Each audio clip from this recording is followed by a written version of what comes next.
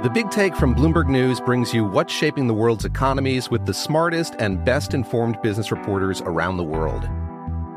We cover the stories behind what's moving money and markets, and help you understand what's happening, what it means, and why it matters every afternoon. I'm Sarah Holder. I'm Saleha Mohsin.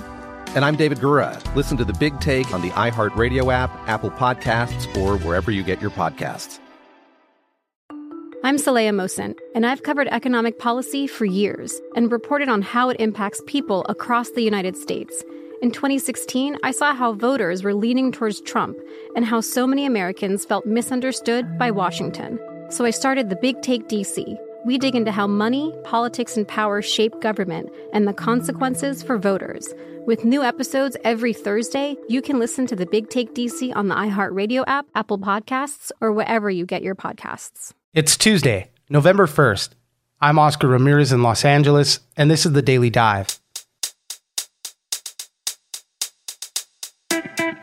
After an extremely hot employment market and people job hopping their way to better paying positions, it seems like the Great Resignation is cooling off. While overall job listings are still higher than pre-pandemic levels, demand is falling in an area where remote work really took off, such as HR, software development, marketing, and math-related roles. Emily Peck, markets correspondent at Axios, joins us for how more people are prioritizing job security over pay. Next, as we approach the midterms and more people than ever are voting by mail, you can now track your ballot in about half of states. The envelopes that carry your mail-in ballots have a number associated with them that corresponds to an individual voter, and that number is used by companies like Ballot Tracks and Ballot Scout to track the ballot. Jeffrey Fowler, tech columnist at The Washington Post, joins us for how you can now track your mail-in ballots every move. Finally, there are about 8 different types of difficult people that you can work with. They range anywhere from insecure bosses to office know-it-alls and political operators only looking out for themselves. But the worst type of people to work with are the passive-aggressive types because it's so common and the hardest to pin down. Amy Gallo, contributing editor to the Harvard Business Review and author of Getting Along, How to Work with Anyone, joins us for how to handle difficult people. It's news without the noise. Let's dive in. Dave, I love these guys talking about why guy left my employment, went to another job.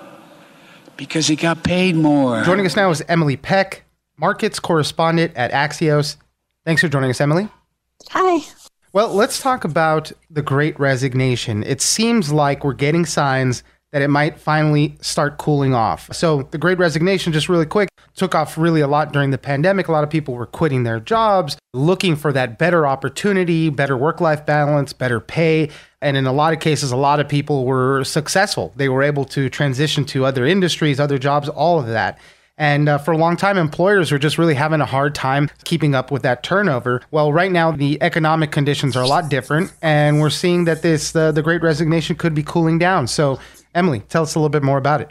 Yeah, hi. So basically, the red hot labor market is maybe just regular hot now. And especially in some sectors, there's just a lot less hiring going on, particularly in the tech sector. So I was looking for this story at job listings posted on Indeed and in the industries that were really, really, really hot and doing a lot of hiring over the past year or so. Job listings have really dropped off. So there's been like a 29% decline in postings for software developers, a 26% decline in postings for people in marketing, which was like a very remote friendly kind of role that saw a lot of expansion in the boom. And very telling, a 27% decline in human resources jobs.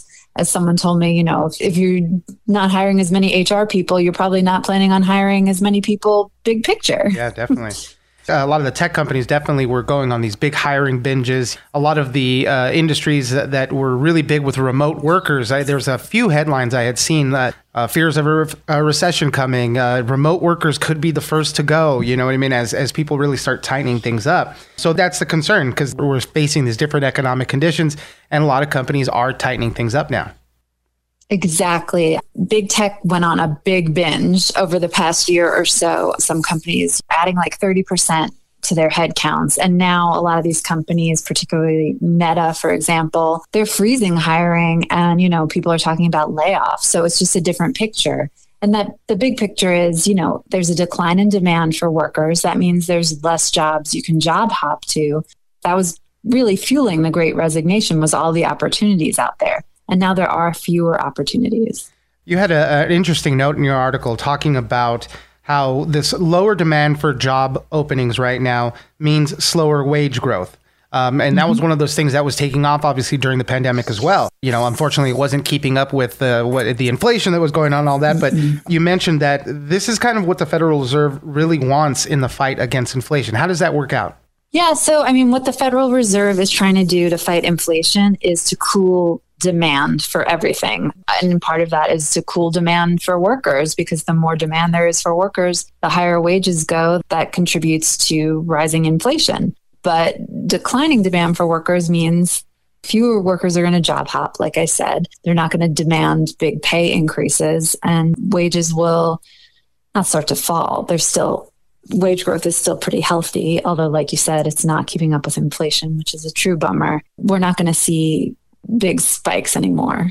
So we're seeing fewer workers quitting their jobs for better prospects right now. The big thing for everybody is kind of that job security over pay, let's say, right? So they're saying, hey, at least if I have a job, I can weather the storm, because that's what it is. That's kind of where we're at. We're this uncertain moment of, will the recession be happening? Are we in one currently? That's the big concern. So as long as I have a job, that's the big focus for a lot of people.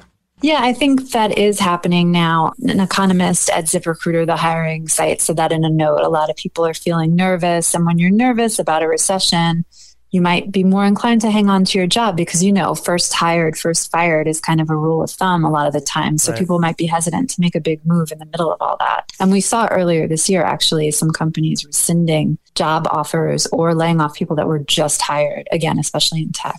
You mentioned one of them earlier, but, some of the occupations we're seeing big declines in, HR, software development, marketing, math-related roles. We're talking about data science or data analysts. But with all of this, right? So overall job listings are down this year so far, but they're still higher than pre-pandemic levels, which is once again, this weird economic time that we're in, is that there's a lot of employers still looking for jobs. Maybe not in the tech sector, but there are a lot of job openings still. Yeah, for sure. There are a lot more job openings than there were pre-pandemic, and there are a lot more opportunities, I'd say. And there's still a lot of demand for service worker roles and other sectors that are still really competing for talent amid a labor shortage. So, it's not the worst news.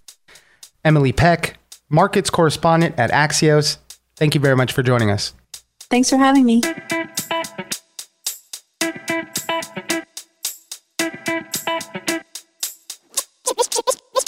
When we've marked their ballot as received, they'll get that alert again when their ballot's been counted, and they'll get an alert if there's an issue with their signature, which is going to be the fastest way to find out about it, so you don't have to wait for that letter in the mail. Joining us now is Jeffrey Fowler, tech columnist at The Washington Post. Thanks for joining us, Jeffrey. Hello, hello. Well, let's talk about some interesting stuff with the midterm elections coming up in just a few days, really. You can now track your ballot online. Now, not every state does this. Maybe about a quarter of all Americans can do this. They have access to this technology. But it's just an interesting thing. It's one of those things that you really think about and you're like, well, why haven't we been doing this much longer, much sooner? But, it could be one of those things that helps assuage some of those concerns about voting, making sure at least that your vote gets there to be counted. So, Jeff, tell us a little bit more about what we're seeing with these ballot trackers. Right now, if you vote by mail or by drop off, there's a little bit of mystery involved in it, right? Like, did my ballot get lost in the mail? Did I send it off in time? Did it get opened? Did my vote actually count? And a lot of Americans vote by mail now. Everybody in California, as one example, the largest state, gets a mail-in ballot automatically. So the good news is that it started actually because of the pandemic. States and the counties that run elections locally, I should say, it started investing in technology that basically it's the same stuff that's used by UPS packages and other kinds of things that you might want to track to really kind of build in some assurance for people who are voting by mail, and also, frankly, accountability for local officials to make sure that they are opening all these ballots, and also for the post office, because, they sometimes do lose ballots. This does happen. It actually happened to my own dad. He sent in his ballot in Massachusetts. never got registered. He checked in. Oh, yeah, they had lost it. So they sent him another one. So the way it works is it's pretty simple. The problem is there's not one single way to do it in the U.S. because elections are run locally. So to get started, you're going to have to go to your county, your local election office and check to see like, hey, do you have some ballot tracking tech? It's usually something you got to sign up for. It's separate from, registering to vote, separate from even asking for an absentee or a mail-in ballot. But once you have it, it should be pretty simple. There's a couple of systems that are used by lots of places. One's called Ballot Tracks, another one's called Ballot Scout. And basically you just go in, you type in your name, your birth date, and usually your zip code, something like that. Type in a little bit of information, your phone number, your email, and then you start getting messages. They'll tell you when your ballot's on the way. They'll tell you when your ballot's been counted, and also, when they've opened it and received it. Obviously, people are concerned with privacy and all that. So the way it works is that the envelopes that contain our mail-in ballots, they have a number associated with them, a number associated with each individual voter. And that's what they're tracking, the envelope number, not your actual ballot. Nobody sees the ballot. Nobody sees who you voted for, all that stuff. And that's how it's these codes that provide these are available to these ballot tracking services. Not only does your vote remain completely private, but also this does not give the government some new way to track you. I know that's a concern to some people. And the government already knows who does and does not vote. In some places, actually, that is a matter of public record. There's databases you can go in and look that up. All this does is kind of give you power over this data. Give you an ability to kind of like pull it up and follow your own ballot. Now, what do we know at least about, any cybersecurity issues, anything like that, other information getting lost up in the mix? The good news is, as we were just saying, the data that's involved here isn't particularly valuable. It's a matter of public record in lots of places. So it's not a really high profile target for potential hackers like voting machines or other kinds of systems. The two companies that run the tech in lots of places I spoke to, neither of them have been breached. And they're investing in all this cyber technology. That said, look, anytime you get a message via text or email that claims to be from the government about the election or about democracy, you should be a little skeptical for it. And if you didn't sign up for this, we don't remember signing up for it, definitely call your local county office before you click on any links or do anything. Right. We all need to be kind of in high awareness level about that. But so far, it's been pretty good for them. And as you lead up into election day anyways, people are inundated with text messages, whether it's a poll for this or, vote for so-and-so. I'm sure everybody out there listening right now has gotten a number of text messages with election-related materials there.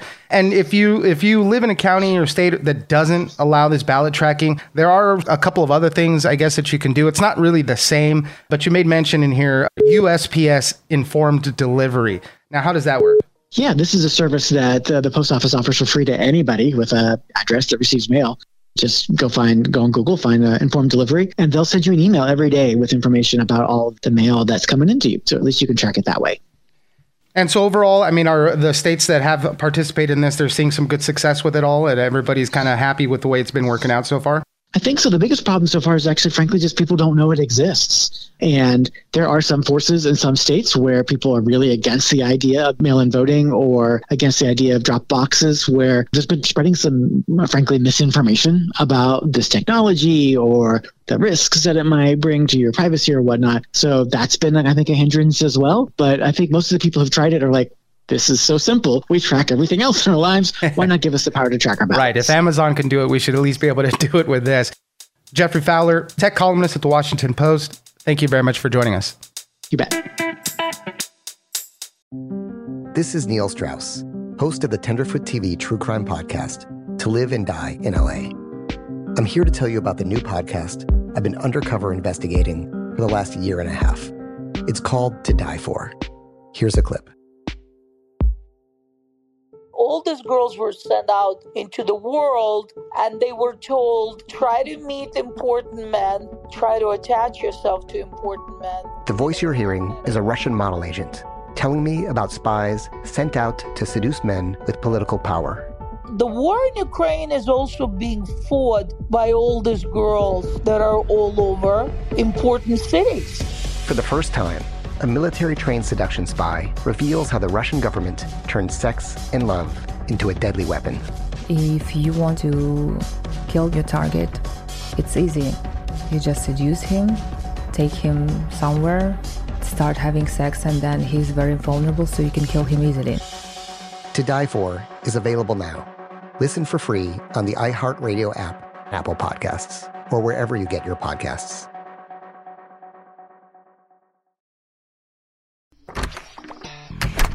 Hey guys, I'm home. Everyone knows that it's Dad's job to be a bit of a joker. Sorry I'm late, everyone. There was an accident at the factory. Monty fell into the upholstery machine. Don't worry though, he's fully recovered. Good one, Dad. Did you get the pizza for dinner? So he likes to keep everyone happy with some dad jokes. Yep, right here. I had a coupon, and it saved me a lot of dough. Well, the truth is, Dad is just a fun guy. Hey, I'm not a mushroom. Please stop. Where does he get these stupid jokes from? He listens to the Daily Dad Jokes podcast. Oh, great. More dad jokes for me. We've delivered over 15,000 jokes to over 3 million listeners, and man, the postage fees are killing us. Listen to the Daily Dad Jokes podcast every day on the iHeartRadio app, Apple Podcasts, or wherever you get your podcasts.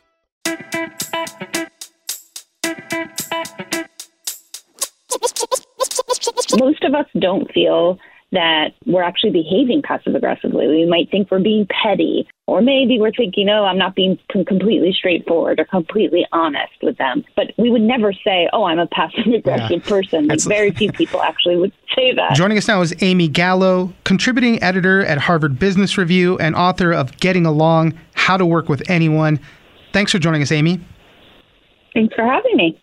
Well, let's talk about the people we work with. They're not always the best. Sometimes, people forge great work relationships with others. Sometimes there's the difficult person in the office, and it could be a coworker, it could be a boss, it could be a lot of different things. You wrote an article up, researching for your new book, Getting Along. You identified 8 types of difficult people to work with. The passive-aggressive type is the worst person on this list. But Amy, walk us through some of these 8 different types, and then we'll talk about the passive-aggressive people specifically, because they could be one of the more trickier ones to handle.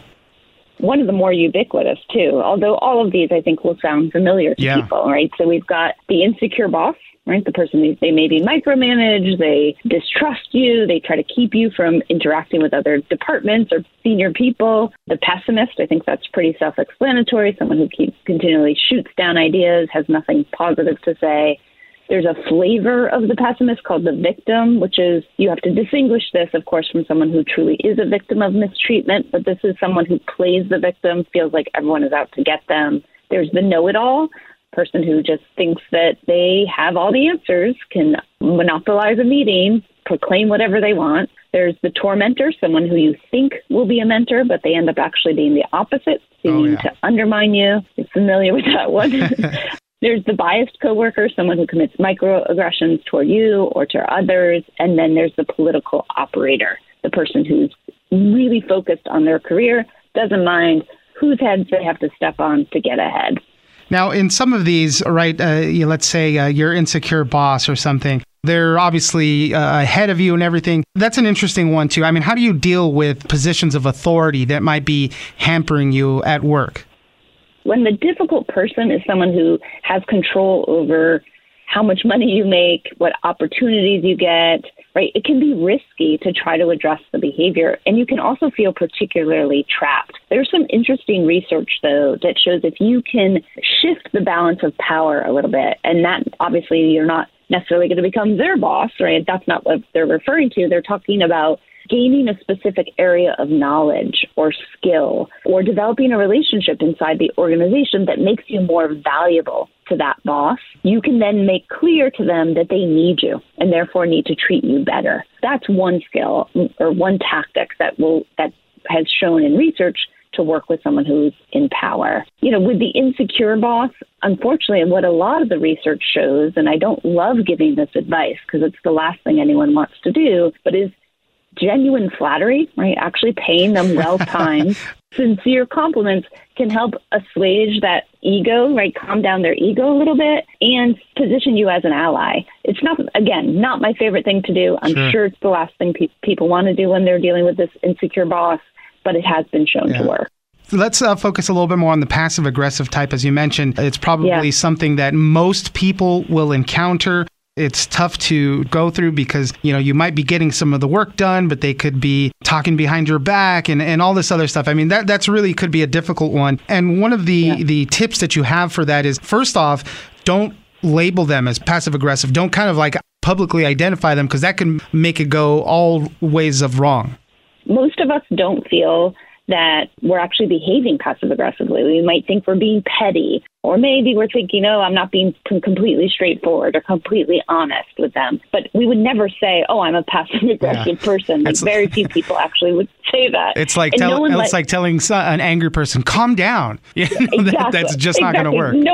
No one in the history of arguments has ever calmed down by being yelled at to calm down. And in fact, in my personal experience, what I see is telling someone they're passive aggressive actually makes them more passive aggressive because you're escalating the fear, right? Most of this behavior is based on fear of failure or rejection or fear of conflict or not having power. And by putting them more on edge, you're intensifying those fears, therefore intensifying the likelihood that they will act out. And instead, you kind of suggest, maybe we can call attention to what's happening. You had an example here. Hey, you said you wanted help on a project. Well, you're not helping out anymore. Help identify what that issue could be, and then maybe you can work around it.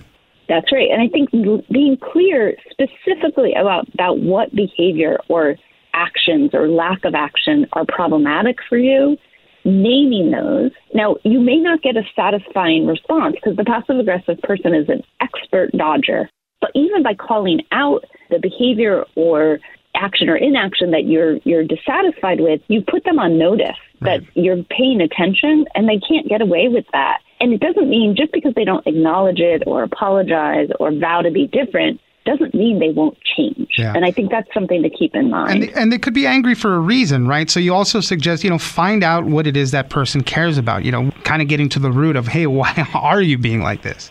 There's this phrase called hypothesis testing, right? Is that you might say, I noticed you didn't show up at the meeting, even though you really wanted to participate in this project. Could it be that, and then you propose something, right? Could it be that you didn't get the invite? Could it be that you weren't sure how you would contribute? And just sort of put that out there and say, what do you think? Or just ask an open-ended question, what's going on? You might presume you know why they're doing what they're doing, but you probably don't know. So that gives them room to actually say, well, I don't feel included. I feel like you only said you wanted my help, but you don't really want my help, right? Like, it gives them a little space to actually vent whatever fear or frustration is contributing to their passive aggression. Amy Gallo, author of Getting Along, How to Work with Anyone, and contributing editor at the Harvard Business Review. Thank you very much for joining us. Thanks for having me, Oscar.